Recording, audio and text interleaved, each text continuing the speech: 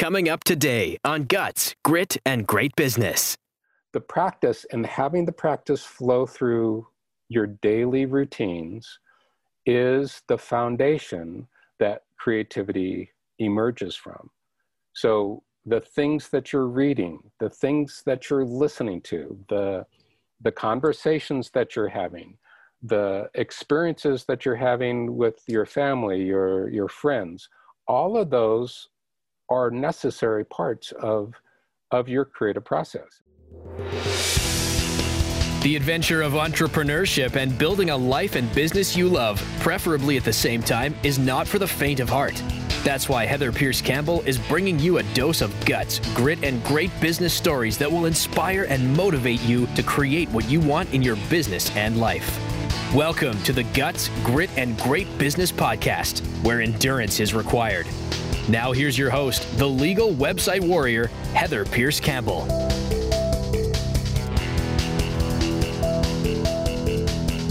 Alrighty, welcome. I am Heather Pierce Campbell, the legal website warrior. I'm an attorney and legal coach based here in Seattle, Washington. Welcome to another episode of Guts, Grit, and Great Business. I am super excited about the conversation today. It's on one of my favorite topics, and we have got an expert with us on that topic, which is creativity. And we have Patrick. Welcome, Patrick. Hello. So grateful to have you here. So we have got Patrick Williams, who is the founder of Satori Innovation. Is that how you say it? Yes. And Satori Innovation is an ideation accelerator collaborating with clients to bring forth their unique innovative vision, expertise, and skills. Patrick himself is a passionate and inspiring public speaker, consultant, writer, artist, independent scholar, and visionary educator. Patrick has over 4 decades of experience teaching and facilitating deep learning to a wide range of audiences. He's a TEDx speaker and an award-winning artist. He has exhibited throughout the USA, Japan, and China.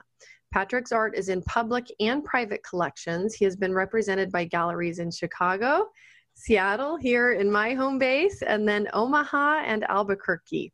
Patrick holds black belts in Karate Do and Aikido with decades of experience training and teaching Budo. So you're going to have to tell me about all those things because I don't even know if I'm saying them the right way. Patrick's comprehension, experience, expertise, and synthesis of creativity and innovation is unparalleled. He is the founder and CEO, like I said, of Satori Innovation, a consulting and ideation accelerator. So, Patrick, you and I connected through LinkedIn, which is one of my favorite places to connect. And I think you had reached out after listening to my episode on intuition. Intuition, yes. Yeah, absolutely. And so we had a great conversation about your work and about creativity in general.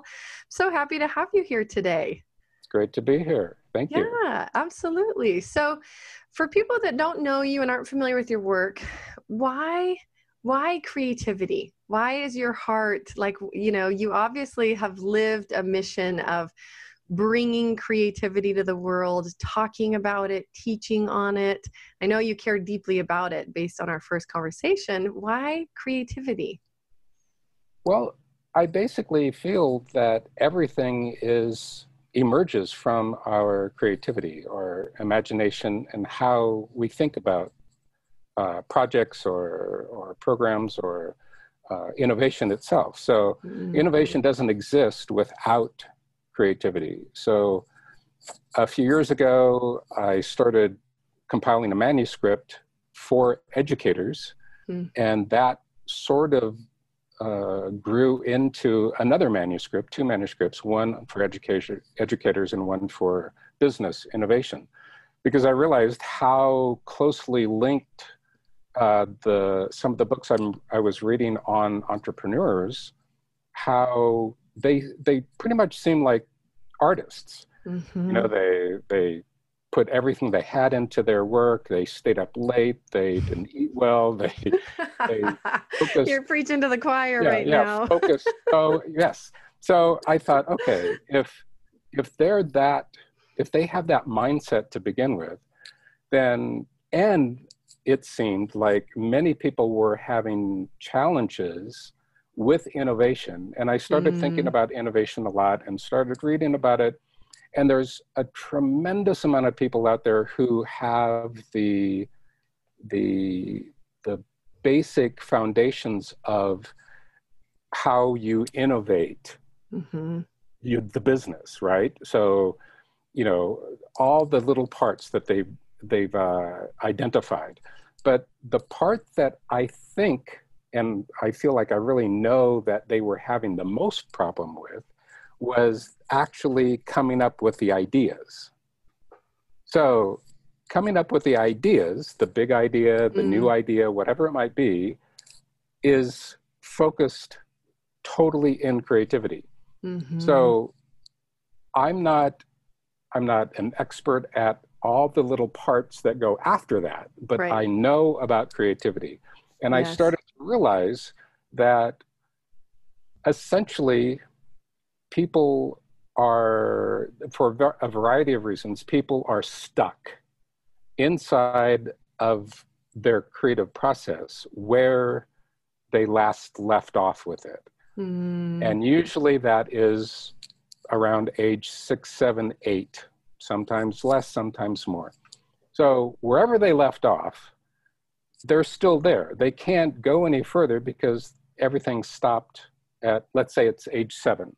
So my work involves assisting them finding that place where they can reconnect with their natural creativity, because we have it inside of us. Every single person has it, no matter what, no matter who you are, no matter what you do, you have that young self that was super creative always inside of you. So I realized that, okay, I simply need, not that this is easy, but I simply need to assist people in reconnecting with their youngest self, but also reconnecting with the part of their adult self that is able to be, you know, in an understanding of how to get to their creativity now. So as a 7-year-old, you might have been super into, who knows, a make-believe that's connected to some cartoon or playing with mud and such things. But that could be useful to spark an adult's connection. But I'm focused on things that people are actually connected to, but they don't necessarily understand how connected they are to it. For example, if someone is passionate about music, then you can start to use music. Let's say just recently I've really gotten into Bach. And so I've been checking out Bach albums and learning about him. And so that's adding to my overall sense of creativity. So just the beauty of his music is adding an energy to the foundation of how I connect to whatever project I'm working on now. Yeah. So absolutely. with a person, let's say this person X is interested in innovation and trying to start to be creative. So, and they are also interested in Bach. And I say, okay, how about if you play Bach a couple times during the day for an hour at least? Couple that with a journaling session. So right off the bat, journal and play Bach, and just allow time to just sit there with the music, not triple tasking or quadruple tasking, but allow the experience of the music to start to inform all the inner parts that we have in some ways no idea how they work, but they're working all the time, right? The intuition that you talked about. Those are happening on so many layers within ourselves, on physical layers, on emotional layers, on mental layers, and on, you know, if you're interested in that, in spiritual layers also. Right. So we have to, I invite people to start tuning into things that they like to do, or that they're interested in. So the music could be a very important aspect to start to invite into your space. Mm-hmm. And then maybe this person is also interested in photography. So I would have them every day go out and take at least one photo. And Instagram is a great place to post a photo per day that is focused on aesthetics, that you're looking for a beautiful photo or an interesting photo or something that is going to focus your mind into that creative space for 5 minutes. It might be 10 minutes, but all of those are cumulative. So 2 minutes a day even will grow and build and build and build. So after 2 weeks of spending, let's say it's just 2 minutes, 2 weeks of spending 2 minutes a day going out and looking for a photograph and taking it, and then you don't have to post it on Instagram. You can just collect it in your photos in an album that is just your photo of the day album. And then you'll start to see after a couple of weeks, it's like, oh, okay, I'm really seeing that I'm interested in this. And that will lead you to something up maybe 20 or 30 days worth of photographing just flowers or trees or whatever it might be. Can we back up for a minute? I want to ask you about, because you mentioned a couple things. One, that we get stuck at a certain age around creativity. So I want to revisit that. But two, this idea that creativity happens in layers, right? In different layers. Absolutely. Take us back. Where do you see people getting stuck? Let's talk about the stuckness and how we evolve into adults and have this stifled creativity. Yes. So in my process of thinking about the creative process and the process of thinking about a manuscript, because then you're really in a space of like, I need to be really, I need to be clear. I need to be stating things that people can follow. So I really started focusing on why I believe people get stuck. And as I explained when we spoke before, I've come up with essentially my own philosophy, so to speak, of why this happens. And I believe that I call it creative colonization, which is somewhat of an intense term, but I spent a lot of time thinking, oh, I could call it this, I could call it that. But I believe that our creativity that is inherent and innate inside of us, because when we're even before we're born, we're starting to use creativity. We're listening to sounds, we're actually seeing light change from inside the womb. There's so much that's going on in utero. And then once we're born, it's like full-blown creative process. We are in creativity. Everything is about creativity. We're testing things out, we're experimenting, we're using our imaginations, we're putting things together, voices and sounds and such. So as we get into school, and I say this with total respect to education, but that we are taxed with other projects, learning our ABCs, learning how to what our numerals are and what arithmetic is, what math is. And then eventually we start putting the letters together with forming words and then reading. Those are all incredibly complex, right? But little kids are like totally into it, right? So with the increase of work, of schoolwork, and then there's also work that happens, responsibilities at home, and then there's responsibilities in society. So I break it down into 3 areas: school, home, and societal pressures, so to speak. So the pressures build and they push out the creative. So children have less and less time to be creative. So at usually in the realm of age 7, sometimes it's earlier, sometimes it's later, kids really stop engaging in their creativity. It may not be a 100% stop, but often it is largely decreased. So we can see this as an example with respect to recess in school systems. So when I was in grade school, I think we had recess like 3 times a day.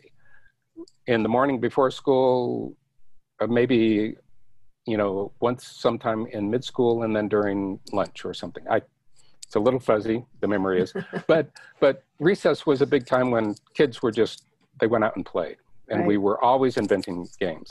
So as years passed, decades passed, children had less recess time, and in some situations there's no recess in school systems.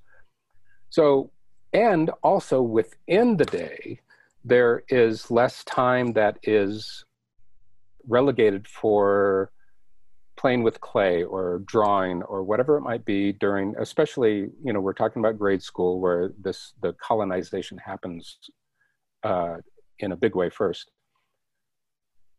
And at some point, children, they may experience something that is traumatic around their creativity. It could be something when they were singing, something when they were playing a musical instrument, something when they were doing movement, in a dance class.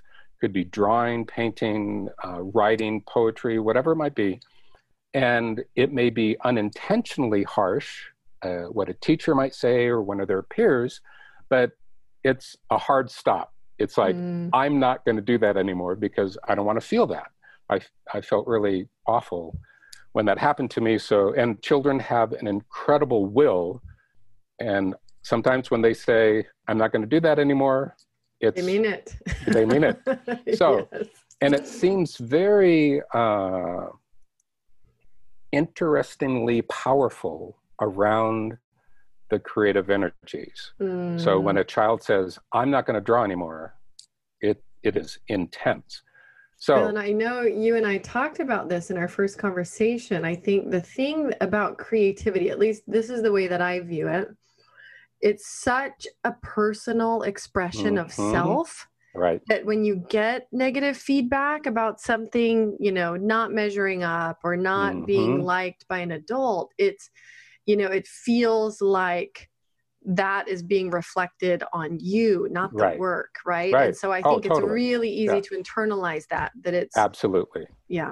And I believe once something like that is internalized, then it hangs on to our psyche. So... And do you think, can I ask you one other question on that? Sure. Do you think that children's natural state is creativity? Absolutely. Like if they were just left to their own devices, is that the place that they would be in like most of the time? Absolutely. I have a number of examples, but the most powerful example is the work of Peter Gray. I can't pull up where his work has been, and he may be retired by now, PhD in psychology. And I'm looking up at my bookcase to see if I can see the book. But he did studies, he reflected on studies of 19th century and early 20th century work with indigenous populations that had very little interactions with the outside world from all over the world. And one of his big focus was on children. And throughout the world, all indigenous cultures that were studied, the children had full-on play time. When they got up, they started playing, and when they went to sleep, they stopped playing. And there were only one restriction. Anywhere in the world where there was poison used for hunting, it was kept out of the reach of children. The kids could play with knives, fire, bows and arrows. All the things. Everything was fine. They could go anywhere they wanted to. But what was interesting is that the older children were in some ways in charge, not necessarily formally in charge, but they took care of the younger children. Mm-hmm. And they played hunting and gathering. They played starting fires. They played moving through the forest. They played all these things that were connected to what the adults do. And I'm sure that they played games that they just made up with sticks and right. tossing them in the right. water or whatever. But so one of the parts of his work is understanding how play is the source of learning. That's right. And there's another influential PhD, I'll think of his name, but his work is on play and the connection to learning. And there's a chunk of my background that was in early childhood education, which is all play. You know, Mm-hmm. you know right. that the children learn through play. So like Reggio Emilia, and there's a lot of other philosophies of education that simply say children learn through play, let them play. Mm-hmm. So in contrast to, especially, you know, I'm most familiar with the US educational system, there's been a big push over the years to go more and more into testing and academia, mm-hmm. so to speak, which is colonizing play, in my opinion, colonizing creativity. So children have less and less time to play, which mm-hmm. means in my worldview, they have less and less time to actually, in their first language of learning, which is play, mm-hmm. to be connected to what they are learning. And I believe children, we all have a propensity to be moving in certain directions. That's and right. our play often shows that. Show us that, yes. So as an example, my wife and I were talking about it just the other day. I told a story recently of being in trouble in like first and second and third grade. And the teacher would make me go to the front of the class and sit in my desk. And all I could do was draw. I couldn't participate in what everybody mm-hmm. else was doing.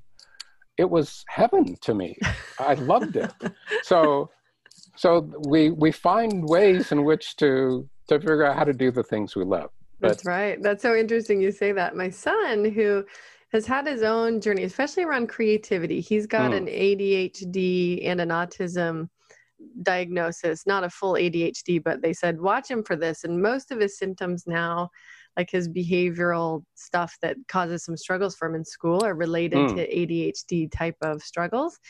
But behaviorally with other children, he had a really difficult time with creative role play, right? So in preschool, like we were having some challenges around how he was learning and interacting with other kids. But I remember when he was 2, I one day just got out all the paints. I took off his clothes and just put a little apron on, one of my aprons, just wrapped it around him.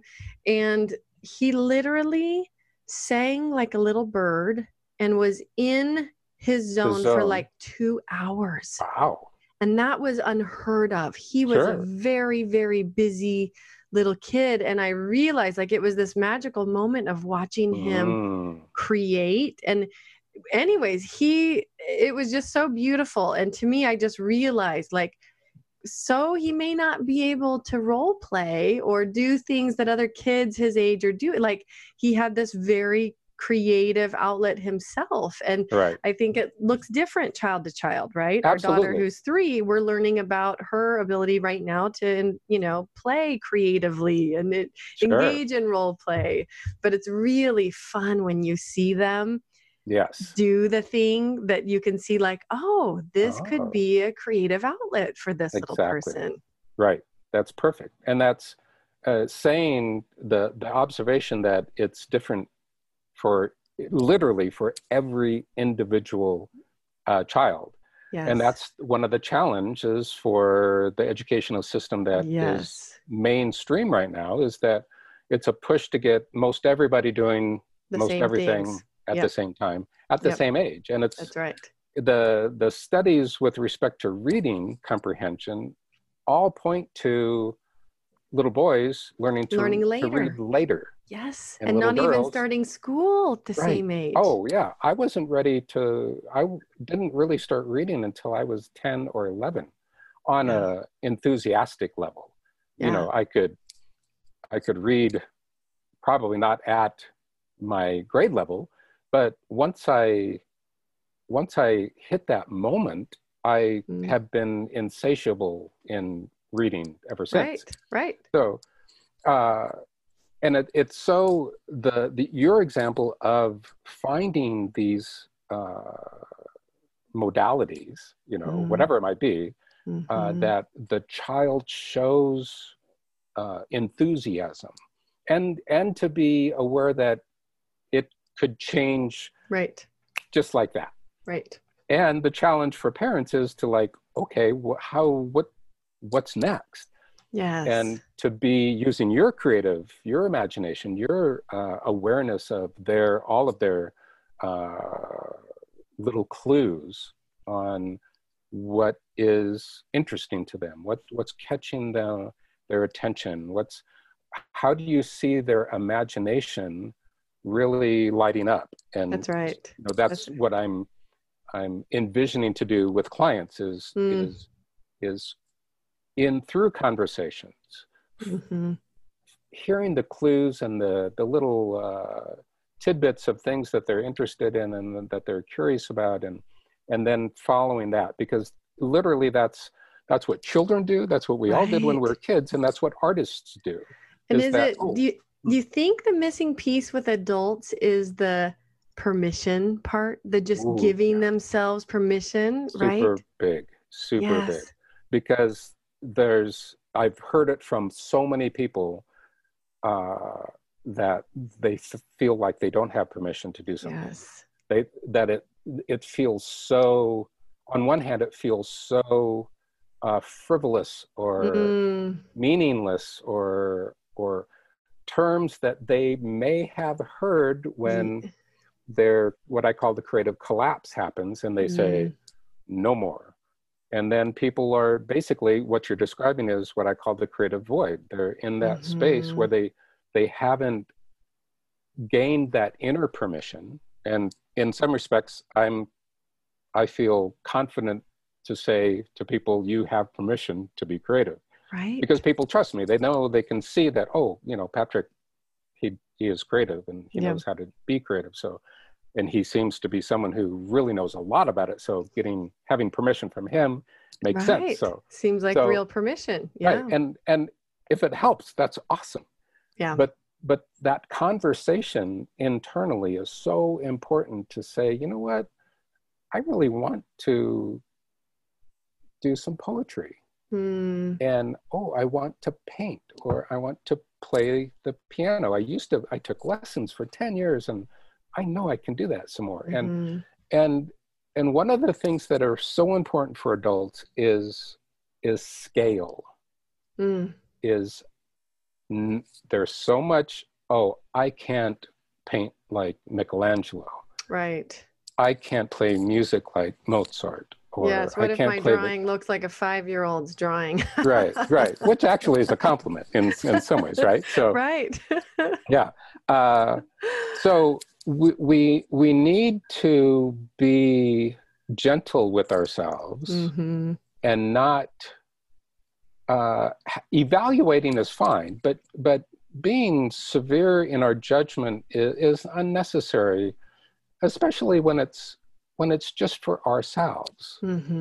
Making art, whatever it might be, is something that is, even for me at times, there are things that people have never seen that I've gotten rid of, or I've burned, or whatever, gone through, a ceremony to get rid of it. Right. So there are times when it's great to share, and someone, after a little while, they may say, yeah, I want to share it with my significant other, or my children, or my friends, or whatever. But that's not necessarily what the point of it is. The point of it, and it might not be. When I'm teaching folks now, I'm not wanting or not teaching them how to make art.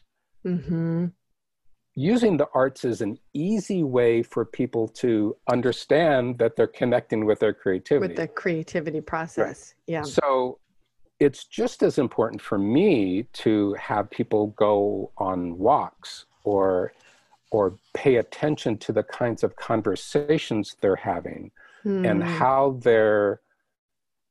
if they're pushing the conversation in a certain direction, or if they're like we're having now, we're exploring a lot of different ideas, but there's a direction, of course, but it's open, and through open conversation, because I'm saying things now that I've never said before, and so I'm learning through this process of putting words together, like, oh, well, that's a great way to say that. I'll remember that. So the essence of creativity is not necessarily an object or a product or a widget. Even if you're wanting that outcome. Yeah. Right. To me, I see it as the process or the experience, or, I mean, there's various ways that in my mind I would want to describe it, but in some ways it's just the gift of time to explore, right? It's really about getting back to that sense of wonder and exploring, which I think we had loads of as children. Absolutely. That's what we did when we were children. Yeah. So that's,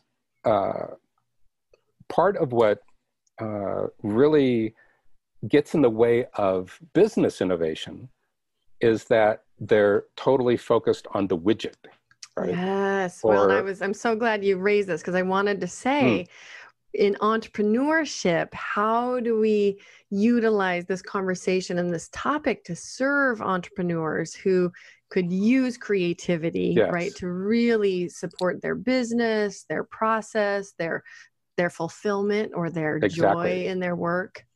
Exactly. So my focus is on teaching processes and practices. And practices, there are two kinds of practices. There's practices with a lowercase p, and then there's practices with a capital P. Oh, I love that. So you mentioned Budo and Karate and Aikido. So Budo is martial ways, and it's a Japanese word meaning martial ways, as opposed to Bujitsu, which is martial arts. So technically, martial arts are what people do who are in a military. And they're learning to fight and to attack and to defend and doing all those. Martial ways are what happened in Japan when the military arts became basically illegal, and they became something that you just practice for bettering yourself as a human being. So martial ways, Budo, and we interchange martial arts, and hardly anybody talks about it this way. Okay. Yeah. So, but it's very specific. Budo is about making yourself a better person as you're learning these different hand-to-hand arts, either Aikido or Judo or Karate-Do or there's just a lot of Japanese arts and other arts in China that teach how to be a better person through the practice, the capital P practice of martial arts. Okay. So in my work, a capital P practice is journaling, as an example. So not journaling, not having a journal, and every once in a while, you pick it up and you write a couple lines, and then I used to do that years ago. Like 40 years ago, I had a whole bunch of notebooks that I'd scrawl ideas in, but there wasn't any coherence. 20 years ago, when through my wife, when we first met, she introduced me to journaling, and I've kept a daily journal ever since. And that becomes a capital P practice. It's a practice that I do every single day. Of course, I miss a day every once in a while. We just traveled to see family, and the day we left, I didn't journal that morning, but I journaled later in the evening. Mm-hmm. So there's always flexibility, but the capital P practice means that you are writing every single day Mm-hmm. about something. And you need to write, you can't just write a page. You need to write a couple pages. Mm-hmm. And it needs to be with a pen and paper. I'm with you. I'm so with you. I mean, making notes on your computer is fine, or on your phone, or on your whatever device. I do that sometimes. That's fine. But this is a practice. This is like meditation. That's right. This is a time for you only. And I cannot tell you the benefits that I have experienced from journaling. Just getting my ideas down is amazing, because they used to have to be just stacked in my mind, and of course I would forget things. So it's a place for so many different things to happen. You're keeping track of events that are personal, that are family, whatever. You're keeping track of business experiences. I'll write about you and I's conversation in the morning, tomorrow morning. I wrote about getting ready for it this morning. Mm-hmm. Then there's the historical aspect of it. So when I'm teaching people about journaling, I'm teaching them you start journaling, and after you've filled 2 or 3 journals, you can go back to, let's say, you've filled 3 journals in a year. You can go back to January and start looking through them and see how you were thinking about your widget, using the widget as the example. I have a dream of devising this widget, and that's my goal for my company, my startup. But the path to getting to that widget, most people think is a straight line, but it's not. It can't be.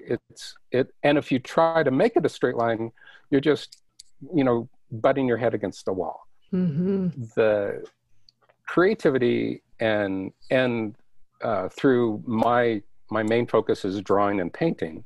Yep. It's never a straight line. I have ideas about things that, I know now how to follow the path, but when I was young, I didn't know how to follow the path. I thought it was a straight line. So using journaling is a way to on a daily basis, sense what you're thinking about, and especially what you're feeling, because your feelings are going to get you to the widget also, not just your thinking. Your thinking is going to do a lot of great things, but it's how you're feeling. Your heart is going to guide you. It's your sense of where the wind is, or if you're hiking and you're not on a path, it's like, well, you have to really pay attention. If you want to get to the top of the mountain and you keep going downhill, then something's wrong. You're not going in the right direction. So we have to use these guides, and our heart and our feelings are, like you said in your podcast on intuition. Our intuition tells us. It is very clear about, yes, that is the right way to go. That's right. At least for this moment, for the next 10 days. Yes. Well, and the thing about journaling that I find so fascinating, and for years, I started journaling when I was 8. My grandma gave me a large journal, the big pages, and I started journaling, and I ended up doing that all the way through my early 20s, almost as a daily practice. I probably have 30 childhood journals. That's awesome. Yeah, I need to go dig them out and look at them. Oh, yeah. But when my mom passed away, I stopped. And so, and I don't know what happened. It was like I was less interested in writing about stuff and more interested in living and being aware of time. I still love, and I actually need to start, I would love to start a writing habit again, because I've used it intermittently times in life where I've dug into it. But when I do it, what I find is that our heads are, at least I can speak for myself, a very busy place. Oh, very. Right. And we Huge, busy, have so many ideas and things competing for time and attention in there, that the act of journaling, especially a morning practice around journaling, it's like you said, it's the compass.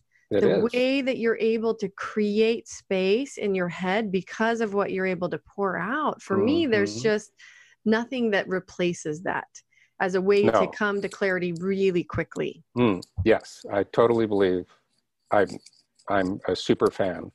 And I have compiled a reference journal for my journals. A few years ago, I started reading from the first journaling and would write down, okay, in journal number 1, there were like 40 things that were super important. It's like, oh, this happened, historical things.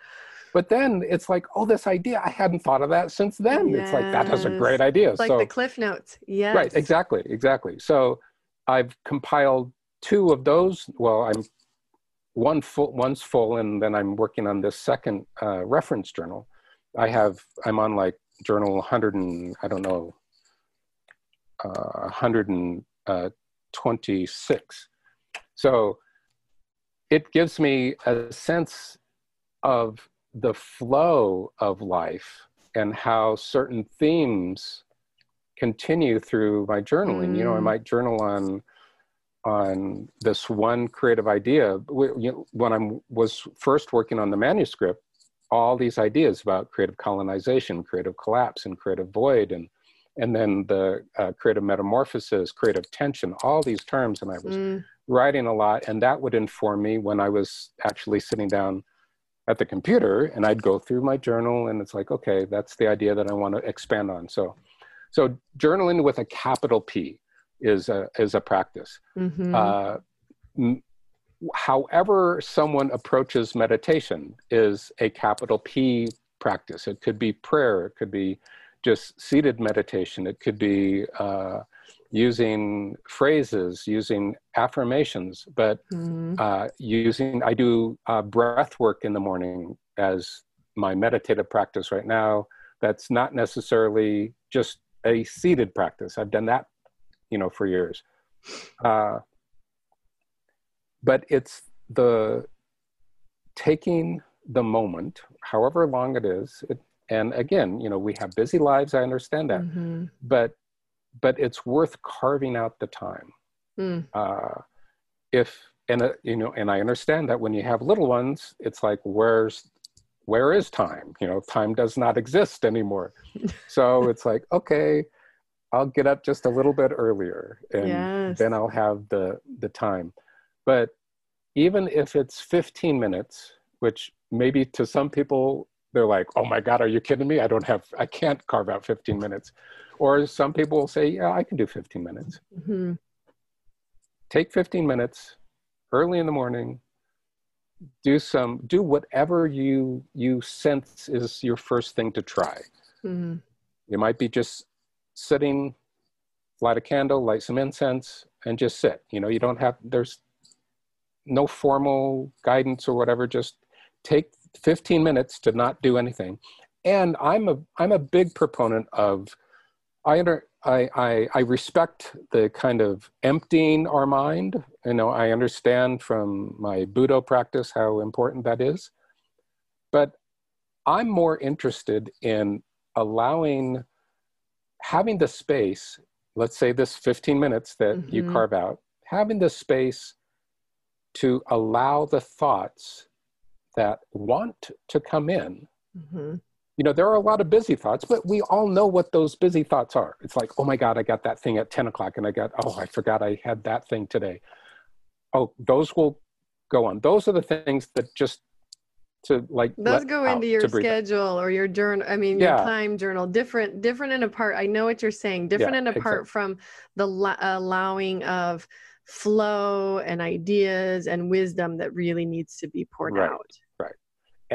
And that can be a capital P practice, right? Well, and the concept that I love about your capital P, especially as it applies to entrepreneurs, is many of us know the tools only work if we use them. Right. Right. And so Oh, yeah. whether we're going to use creativity or anything else to support the ideas in our business, the path forward, any of our decision making, like it has to be a tool that we implement and use. And whether it's writing or, any kind of a morning practice I support, it's just I think it's so essential for that intuition to come through, exactly. that guidance to come through, that allowance for like joy and more connection to our work. Absolutely. So I want to connect that to the core question that you asked. So let's say I'm the entrepreneur and I have the widget. I'm going to do this widget. Mm-hmm. We're going to use creativity to eventually design that widget. But I'm saying that we're going to use the practices that are ongoing in our life experiences. So I think one of the issues that happen is that I have an idea that I'm going to make this widget and I'm going to create it. Mm-hmm. That's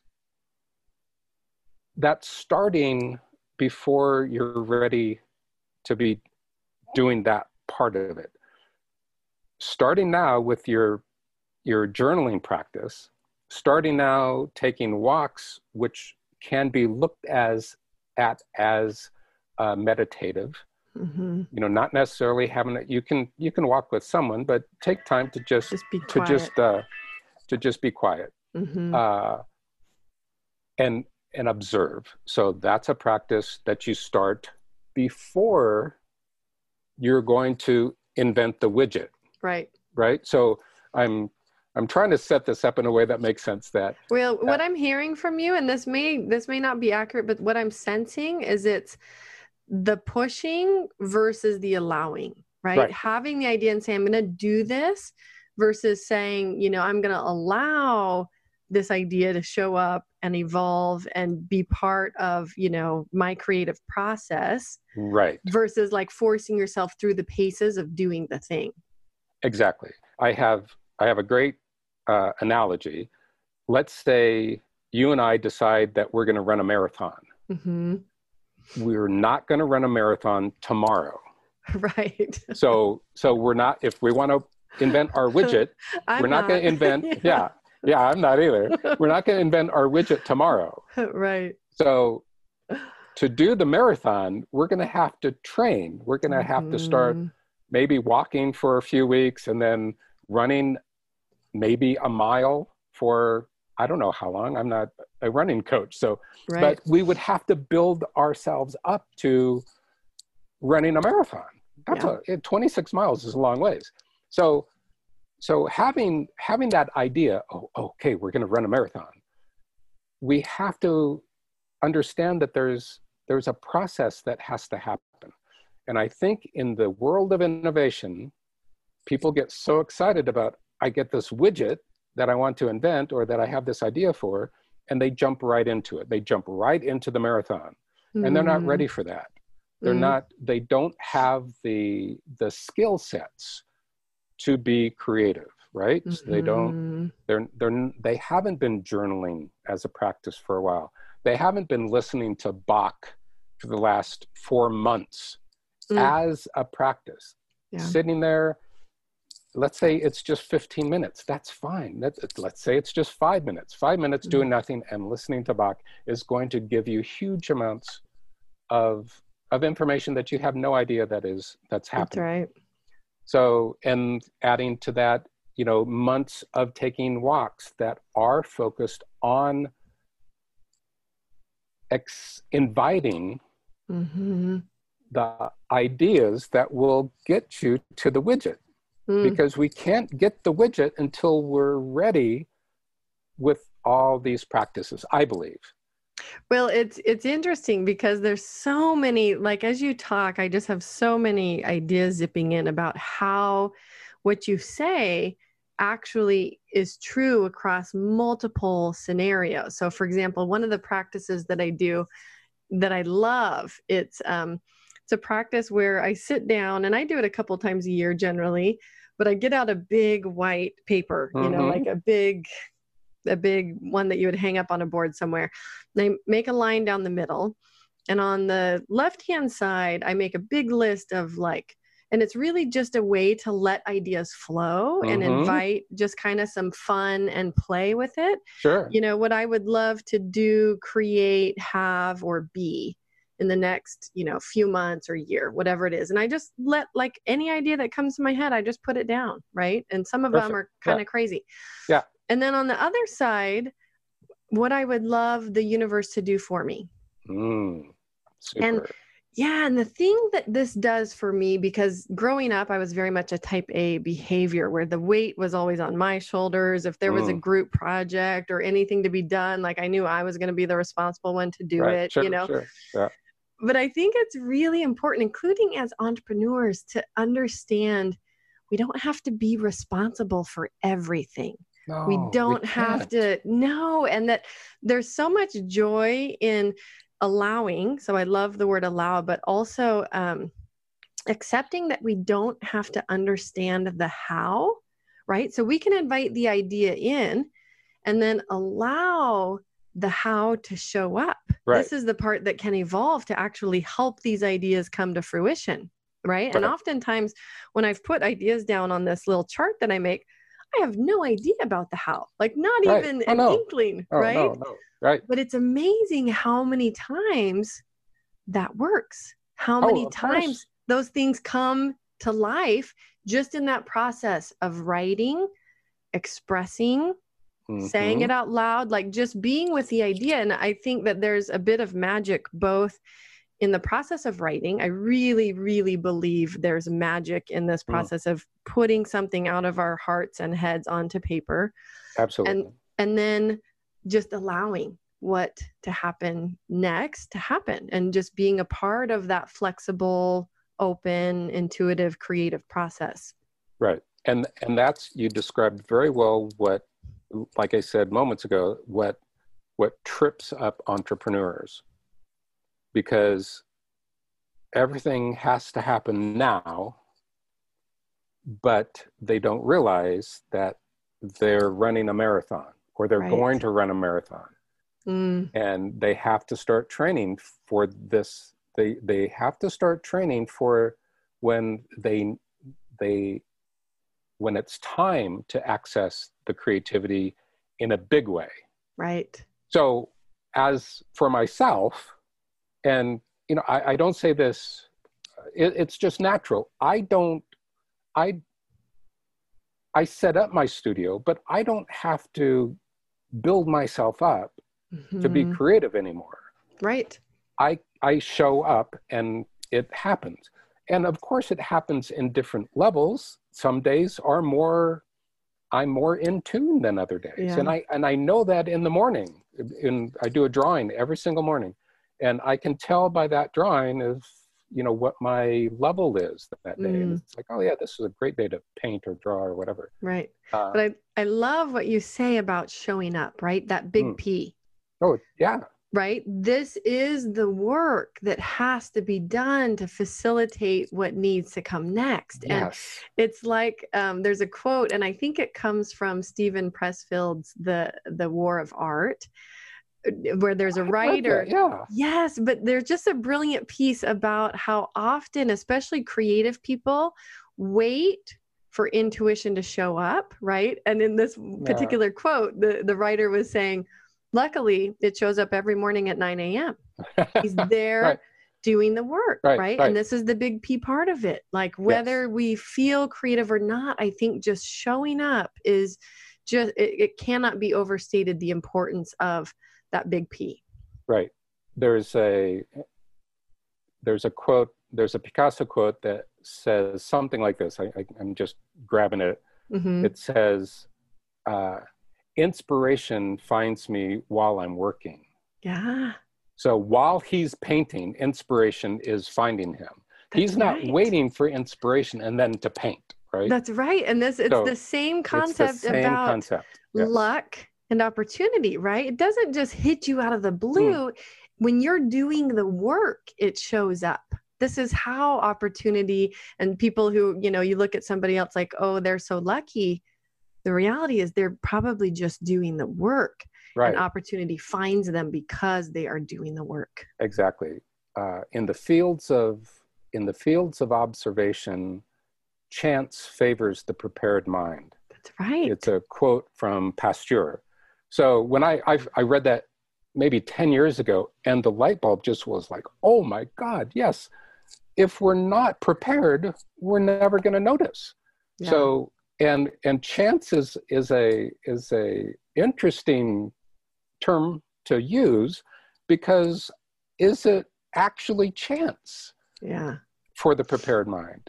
And so the practices, the capital P practices, are my way of assisting people in learning how to prepare their mind for creativity, their mind, their heart, their body, and their soul for the creative moment. So, because I believe the issue is, like I've been sketching out, is that if we're waiting, in 3 months, I'm going to be creative and design my widget, the 3 months are going to come and you're still not prepared. You haven't done any work to get ready to have the creativity be accessible.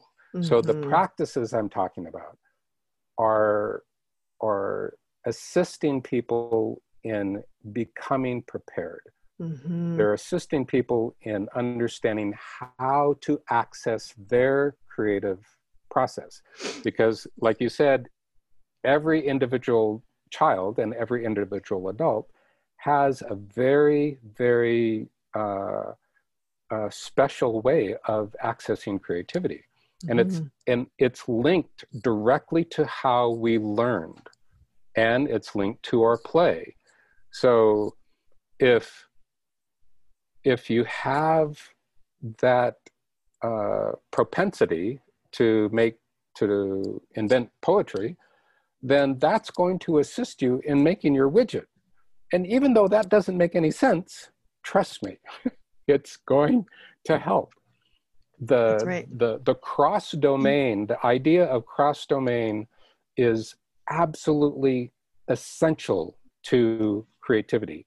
Artists of every genre are natural at cross-domain exploration. So even though listening to music doesn't seem too cross-domain, it is. It's another field that you're taking in information. Reading math journals could be absolutely essential to someone's widget invention that has nothing to do with math in some ways. Sure, there's math involved, but these experiences that we get from paying attention to things that we're interested in, and it doesn't have. It can be the most strange.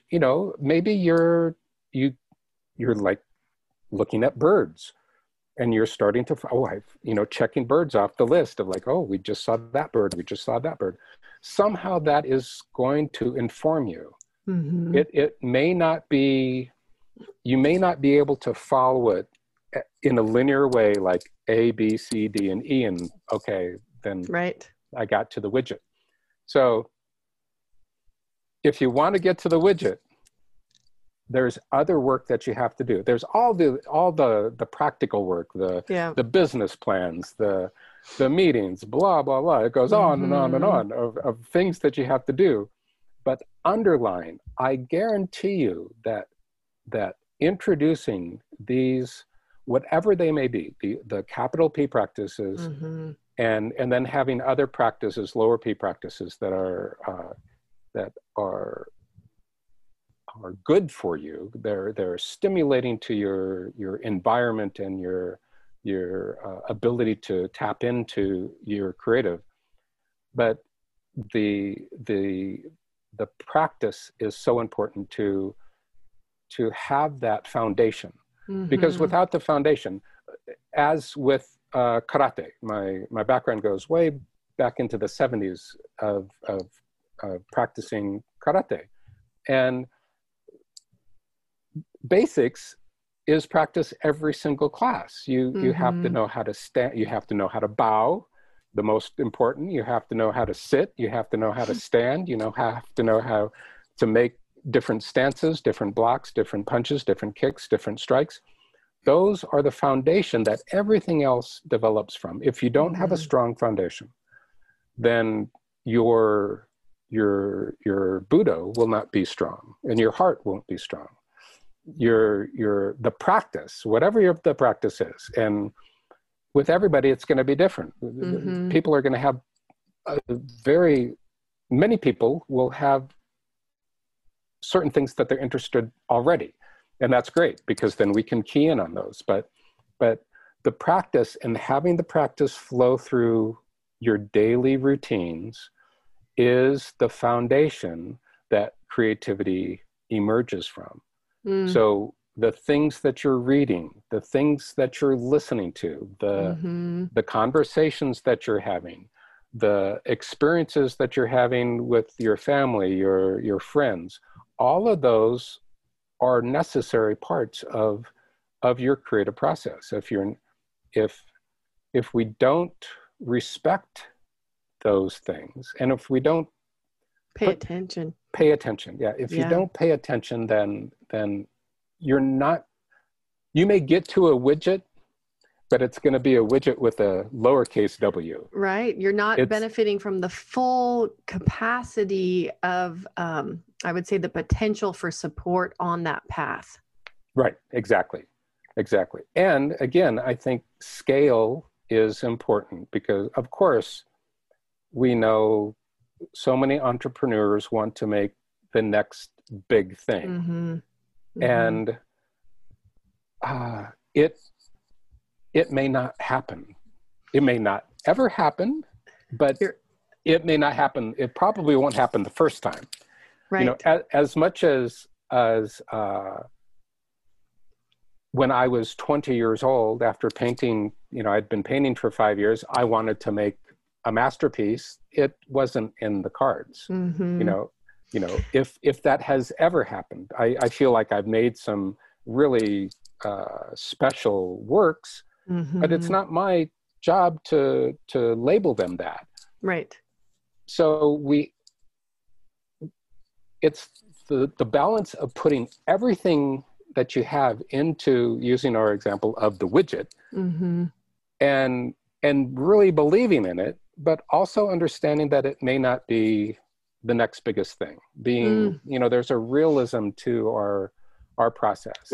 Well, there's a couple things that I want to loop back on. One is, from the standpoint of entrepreneurship, all of us understand, or we should essentially by this point, understand the importance of systems, right? So from a system standpoint, having this built into, because the other reality, and the thing I actually love about my podcast, about the conversations I've had with people on this podcast is, the path of personal development and business, I see as heavily intertwined. I see them as the same path. Our businesses are only as good as our capacity to show up and serve and make good decisions and do all the things that are required of us to build a really thriving business.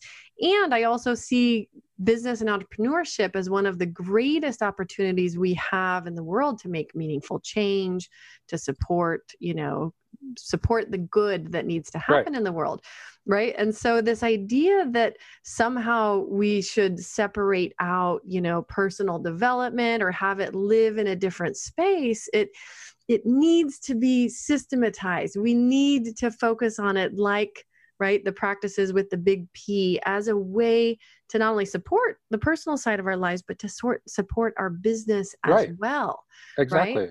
Yeah, for sure. The first thing I think of is early in my karate training, our teacher told us that the things you learn in the dojo, you take out into the world. And, parts of the dojo of what we were being taught was to be respectful, to honor the other person, to be truthful in how we are and how we're treating other people and how we're communicating. All these things were part of the system of the dojo. And he was saying, Sensei said, you know, you take this out into the world, and then you start to bring the world back into the dojo too. So it's a flowing circular system that have beneficial feedbacks. Yes. That are assisting in our personal growth and understanding, but is also informing those who we work with and informing our business decisions and such. So I'm a big fan of the concept of those integrating systems, because they all have to flow together or not. I mean, when they flow together, they're working the best. So that's right. It's in your journaling practice, you can see where things are not flowing together so well. So yeah, absolutely. So it's so important. Yeah, I agree. Well, I have just loved this conversation, Patrick. I know that we could probably go on for days. I mean, I'm sure this is the tip of the iceberg as far as the work that you do, but indeed, you know, the importance of creativity, nurturing creativity in ourselves, incorporating it as a practice and even as a part of our businesses and our work. I mean, it can't be overstated. And so I love this conversation. I'm so grateful that you took the time to show up and have it with us and share your wisdom. I was happy to do so. Awesome. Well, and for people that are listening and want to connect with you, where do you like to connect? Let's see. I know you and I connected on LinkedIn, and I think connecting on LinkedIn is probably the easiest on the larger professional level. Okay. Patrick at patrickwilliams.com is my email. I love it. And I'll share all this information for anybody listening, and whatever links you'd like me to share, Patrick, I'll put into the show notes so people can visit those at legalwebsitewarrior.com/podcast. Any final thoughts, Patrick, that you'd like to leave our listeners with? Yeah, I thought I wanted to say that when you're connecting with creativity, it's great for the widget. It's great for entrepreneurial ideas and development and innovation in a business context. But the fundamental benefit is that it assists your life. Yeah. It assists yourself personally. And when you build that awareness of your creative natural essence, then it flows into your personal relationships. It flows into your family relationships, your friends, what you do in society, as well as into your whatever business that you're developing, your startup or your innovation ideas. So I just want to assist that fundamentally this is about helping yourself become a more healthy person. No, I love that. There's when you think about, goal setting and actually human nature generally, there's I think very often we see this idea that like, oh, when I get there, then I'll feel whatever, X, Y, and Z. I'll feel happy. I'll feel fulfilled. And business is one more outlet for that, right? Like it's a way for people to achieve personal fulfillment by accomplishing X, Y, and Z or creating X, Y, and Z. And I love the idea of reverse engineering that to say, how can we have more personal fulfillment right now? How do we want to feel right now?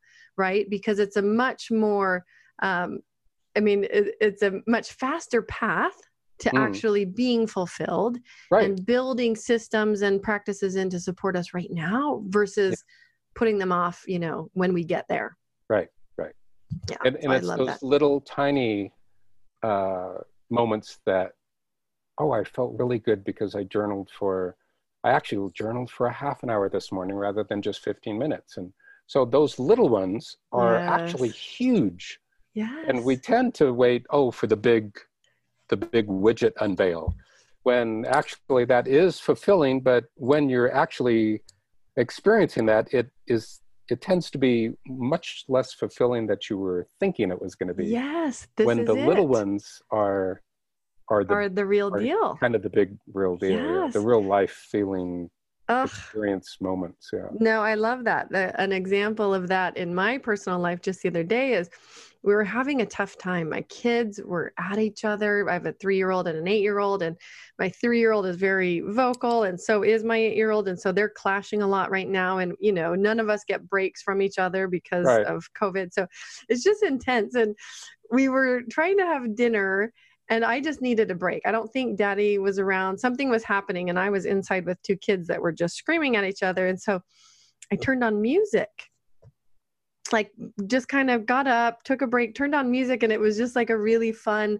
upbeat music. And like I just was hit with this instinct of like needing to change the energy that was happening in our house, right? And so I just did like a super goofy dance, and literally in like 3 seconds, my kids went from being at each other to like laughing, and you know, they couldn't believe Mom was suddenly doing this crazy dance. And like, but I just perfect. It was perfect. And for me, I had that flash realization of like, oh, we need this type of outlet more often. We need music and something that can really create a shift like this more often. And so I think a huge part of creativity is just that part that you mentioned about paying attention in the moment of like, what lights you up, what feels good, what works, right? So perfect. I love that. That's a great story. Yeah. Well, I so appreciate you. This has just been such an enjoyable conversation, Patrick. I look forward to being in touch.